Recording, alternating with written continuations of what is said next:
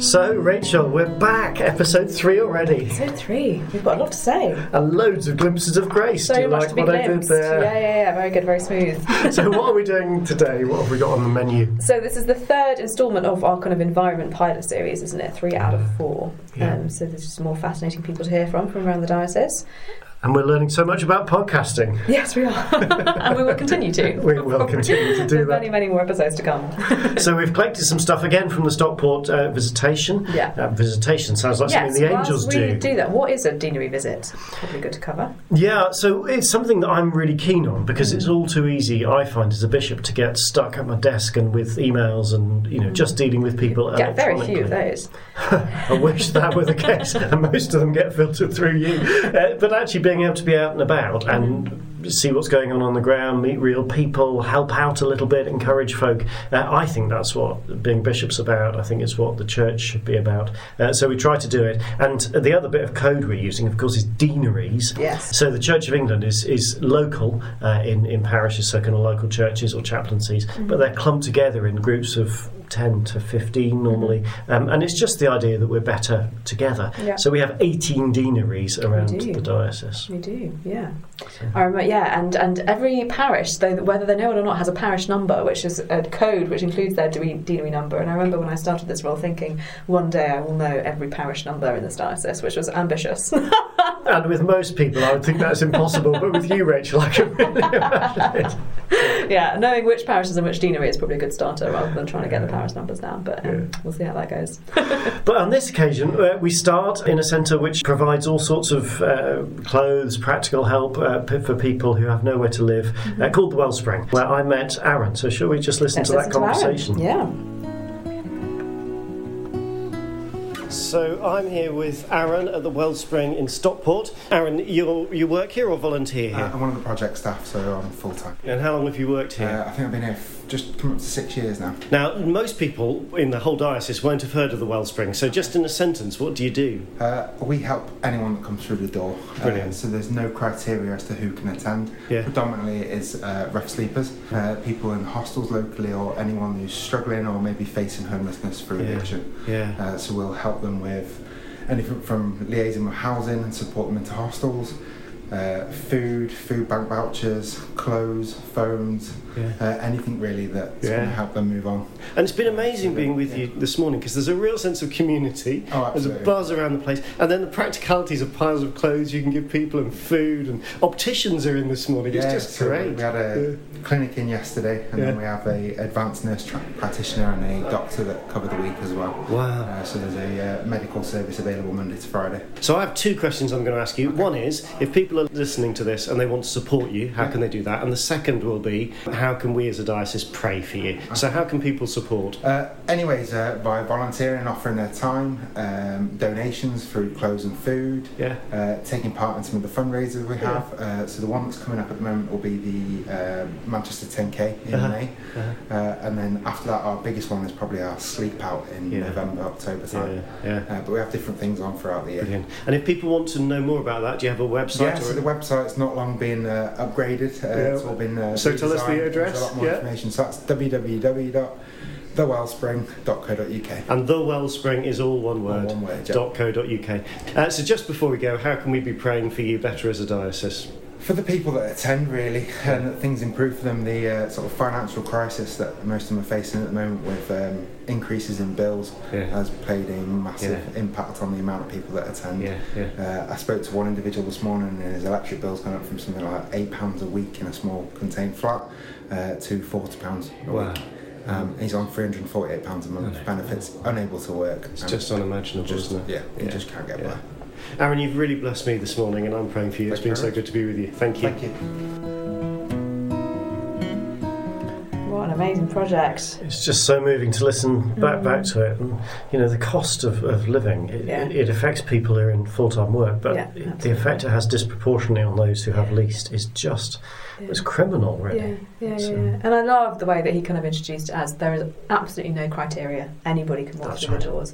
It really removes that sense of, I don't know, shame or whatever it is that people might feel in reaching out and asking for help.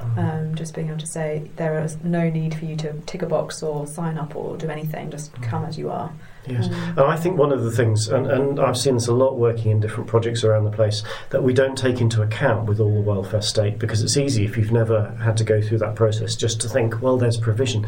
But the dehumanising effect of even having to turn up to a food bank, for example, can be really, really undermining. But you walk into the Wellspring and there's a real sense of community, and there were bacon sandwiches going, and I just wanted to sit down and have a bacon, partly because I like bacon sandwiches, of course. Say, when would you ever turn down a bacon sandwich?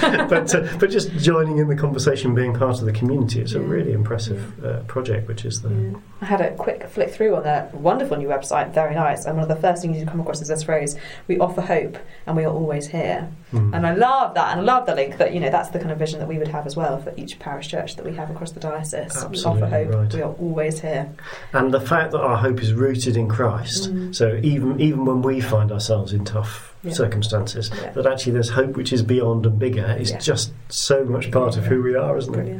And the project, the Wellspring, actually was founded by Christians, by a Roman Catholic priest, and then the churches around Stockport all very much support it. It's great, really. Thank you, Father Botter. Indeed. Shout out. Absolutely right.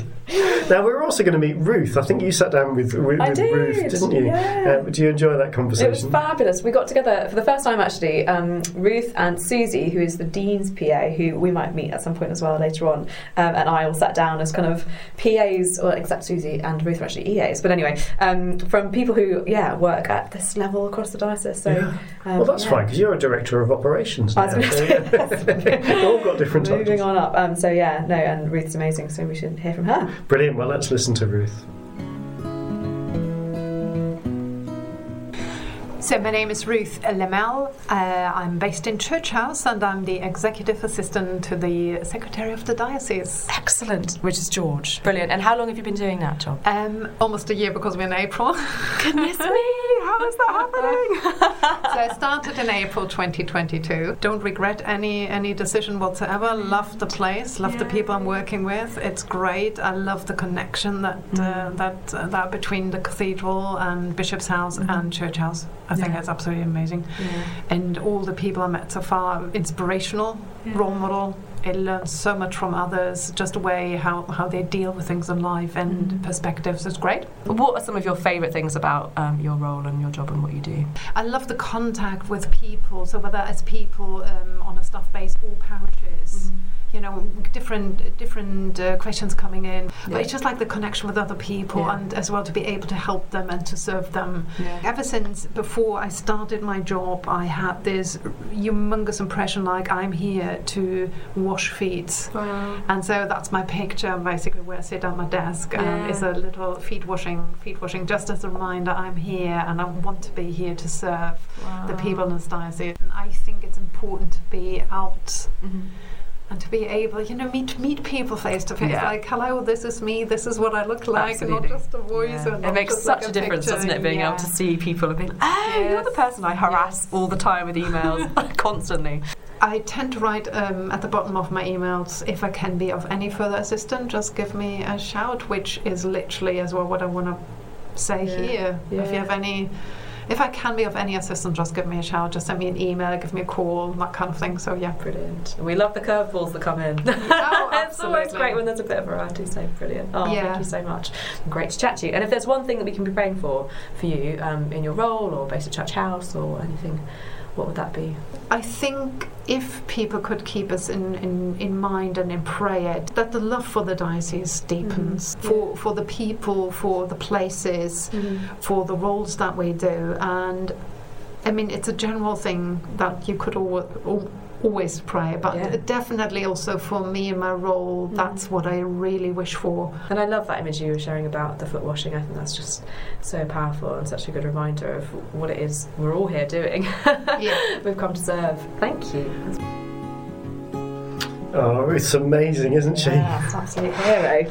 I do love that, and I have to say you embody this as well. That sense of what we are doing is ministry, is service, is serving one another, is serving the Lord, is serving communities. And there are some times when that's behind a computer screen, and there are some times when big mouths like me get up to preach to loads of people or what have you. But that sense of, and you coined a term for it, I think, didn't you? Administry or something. Yeah, completely by accident. And I was wondering whether another theme of this podcast is me just making up words. But yeah, no, I was talking to my brother the other day, and administry came out quite by accident, and he thought that was hilarious. So yeah, there we go. And there are so many hidden people, and not just around the diocese, although those are lots of folk that we'll meet in the conversations you and I have, but actually in each and every parish, the hidden people who can serve with all sorts of things. Yeah. And as Ruth says, just asking the question is the really key.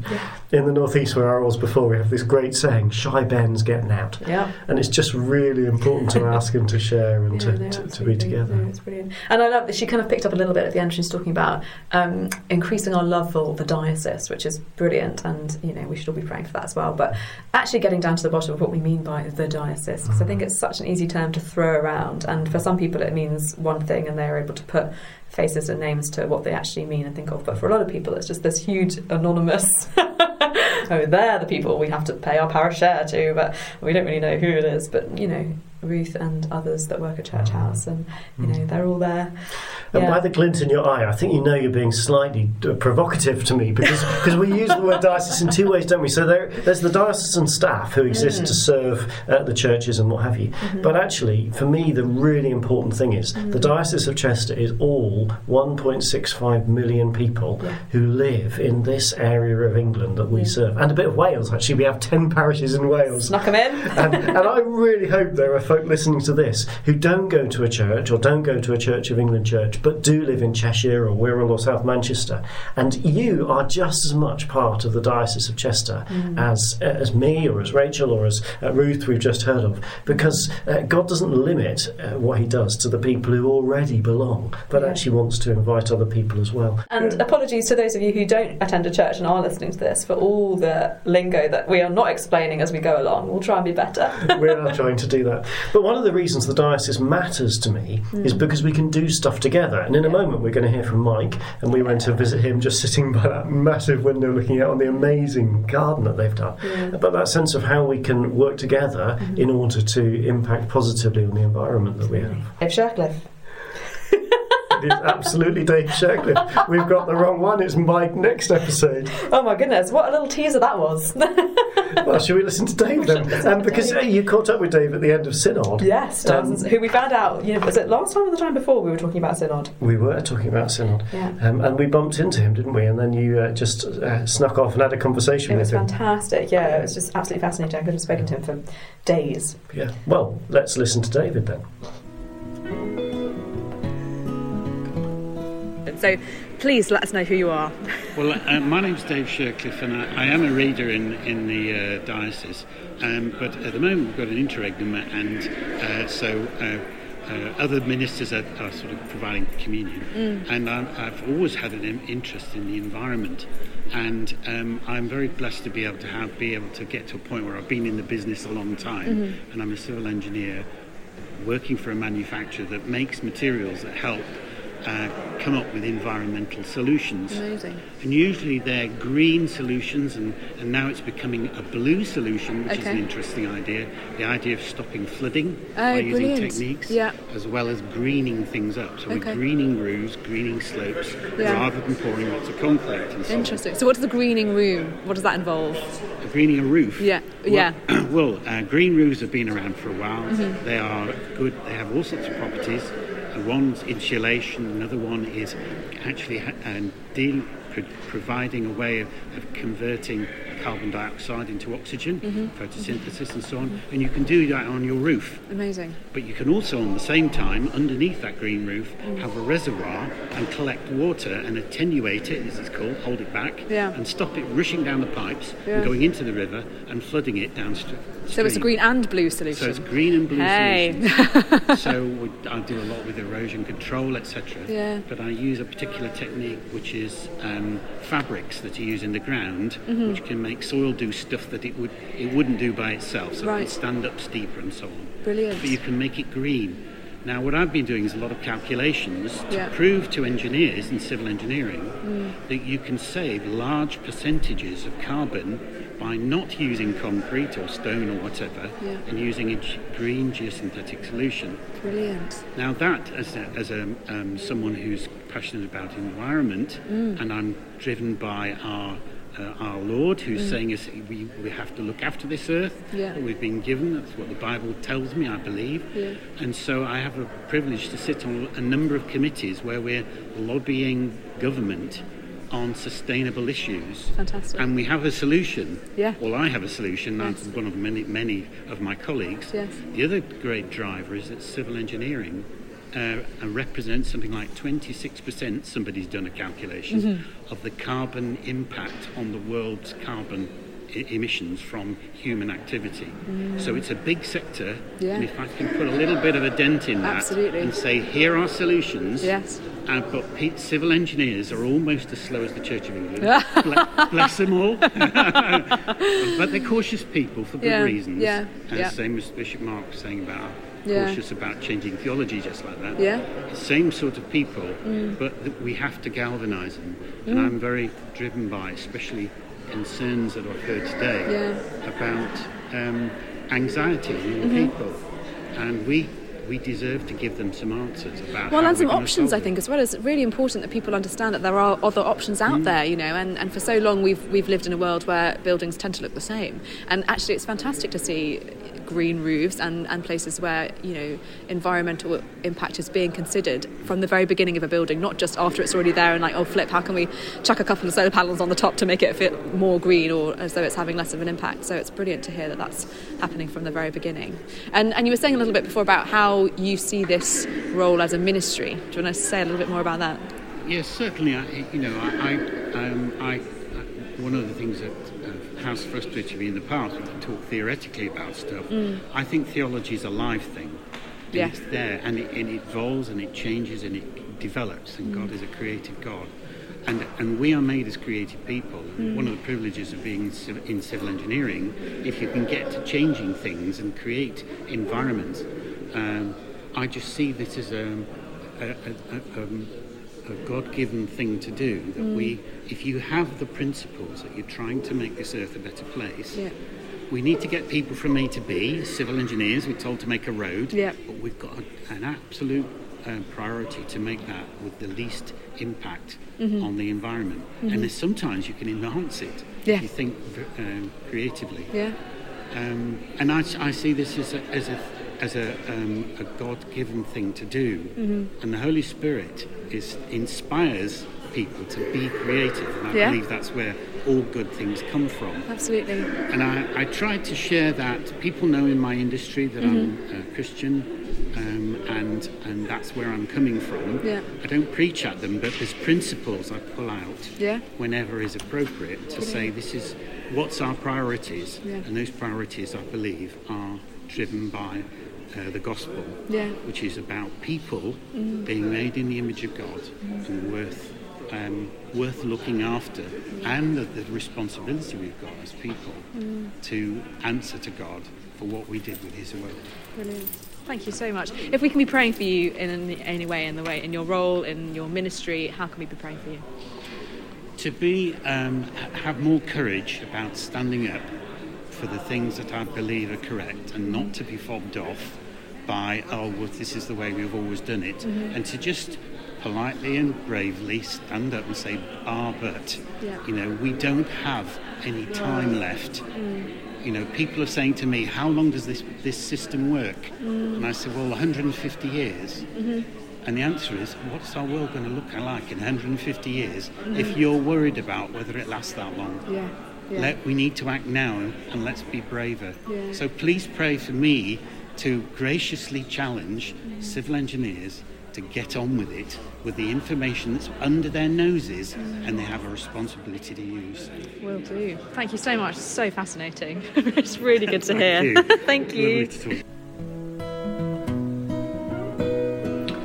Marvellous. Well, it was great. We look forward to Mike next time. Absolutely. We listen. Yeah. And I think I just about gathered that it was a green roof, not a green room. Well, I had to pull your leg twice, so obviously roof and room are quite different. But I'm glad it's not only me that can't tell the difference between blue and green as well. Well, yeah, okay, yeah, I thought you might bring that one up. You've got an amazing bag, and we completely disagree which colour it is. Yeah, it's grey, just for the record. It's written in podcast, goes down in history. Yeah. I didn't know about the green and blue solutions here. I've heard about green and blue solutions with hydrogen. Okay, yeah. And one of the great things we have in the Northwest, and when we come back and do a proper series on the environment, I really want to get an interview with HyNet, because we're actually one of the countries... claim now, they'll be listening, no doubt. Yeah, well, I really hope they will. Up to talk to us. It's one of the great things about Cheshire is that we've got this massive kind of hydrogen capture, storage, and then carbon capture project stuff that's going on, and lots of people just don't know about it. But there you get green hydrogen and grey hydrogen and blue hydrogen as well. Which is a real nightmare if you can't tell the difference between the colours. I know, but you get grey as well in that one.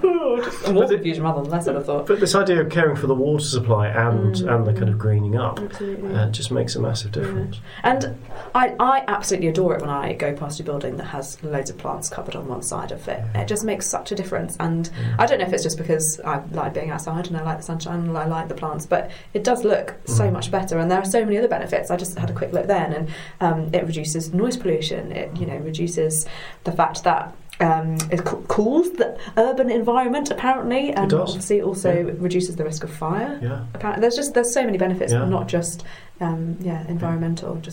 So I didn't know about the fire, but it definitely cools it, because all the hard concrete just reflects the heat and makes the urban environment 2 or 3 degrees. Like it reflects the noise. Yeah, that's absolutely right. And presumably improves air quality and stuff as well. So. And one of the things we're really keen on in the diocese is trying to be creative about how we use our buildings. Yeah. Obviously we've got church buildings, everyone knows that, but we've got quite a lot of halls. Yeah. So many, not all, but of our churches would have halls with them. And of course our clergy live somewhere, so we've got a lot of vicarages around the place. And people think, when you can't put solar panels on the roof of the church, but actually we put solar panels on the roof of the cathedral. Yes, we did, and that was very exciting. It caused a bit of a social media storm, that one, didn't it? That's fun to be in the middle of the social media storm. Yeah. The other thing I really like about that recording is it's recorded in Synod, but the kind of background noise and that sense of this is the stuff that is happening in the everyday life and world. I thought was a very powerful kind of. Well, absolutely, and the fact, that it wasn't David's role to be there as a representative of an eco forum or anything. He was just there as someone who is a reader in the diocese, attends diocesan synod, has this really interesting thing, and then starts talking about it. So we're able to capture that, which is exactly. Now, just talking about jargon, you've just talked about somebody being a reader in the diocese. I've got a note in front of me that says, "What's a reader?" Well, do tell us, what's a reader? A reader is someone who is lay, who we've talked about before. So they are a non-ordained person that works in the diocese, but they're usually in a voluntary capacity. They're all in a voluntary capacity.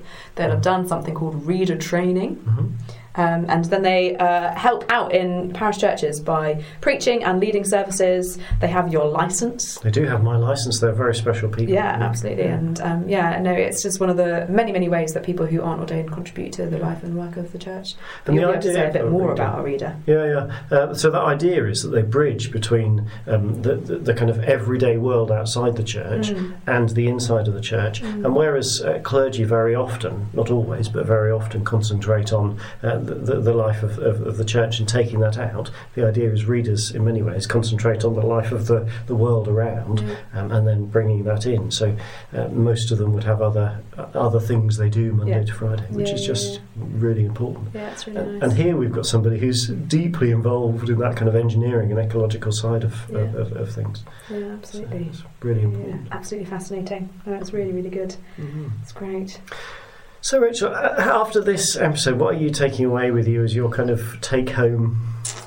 Oh, I love the link of the ability to offer hope.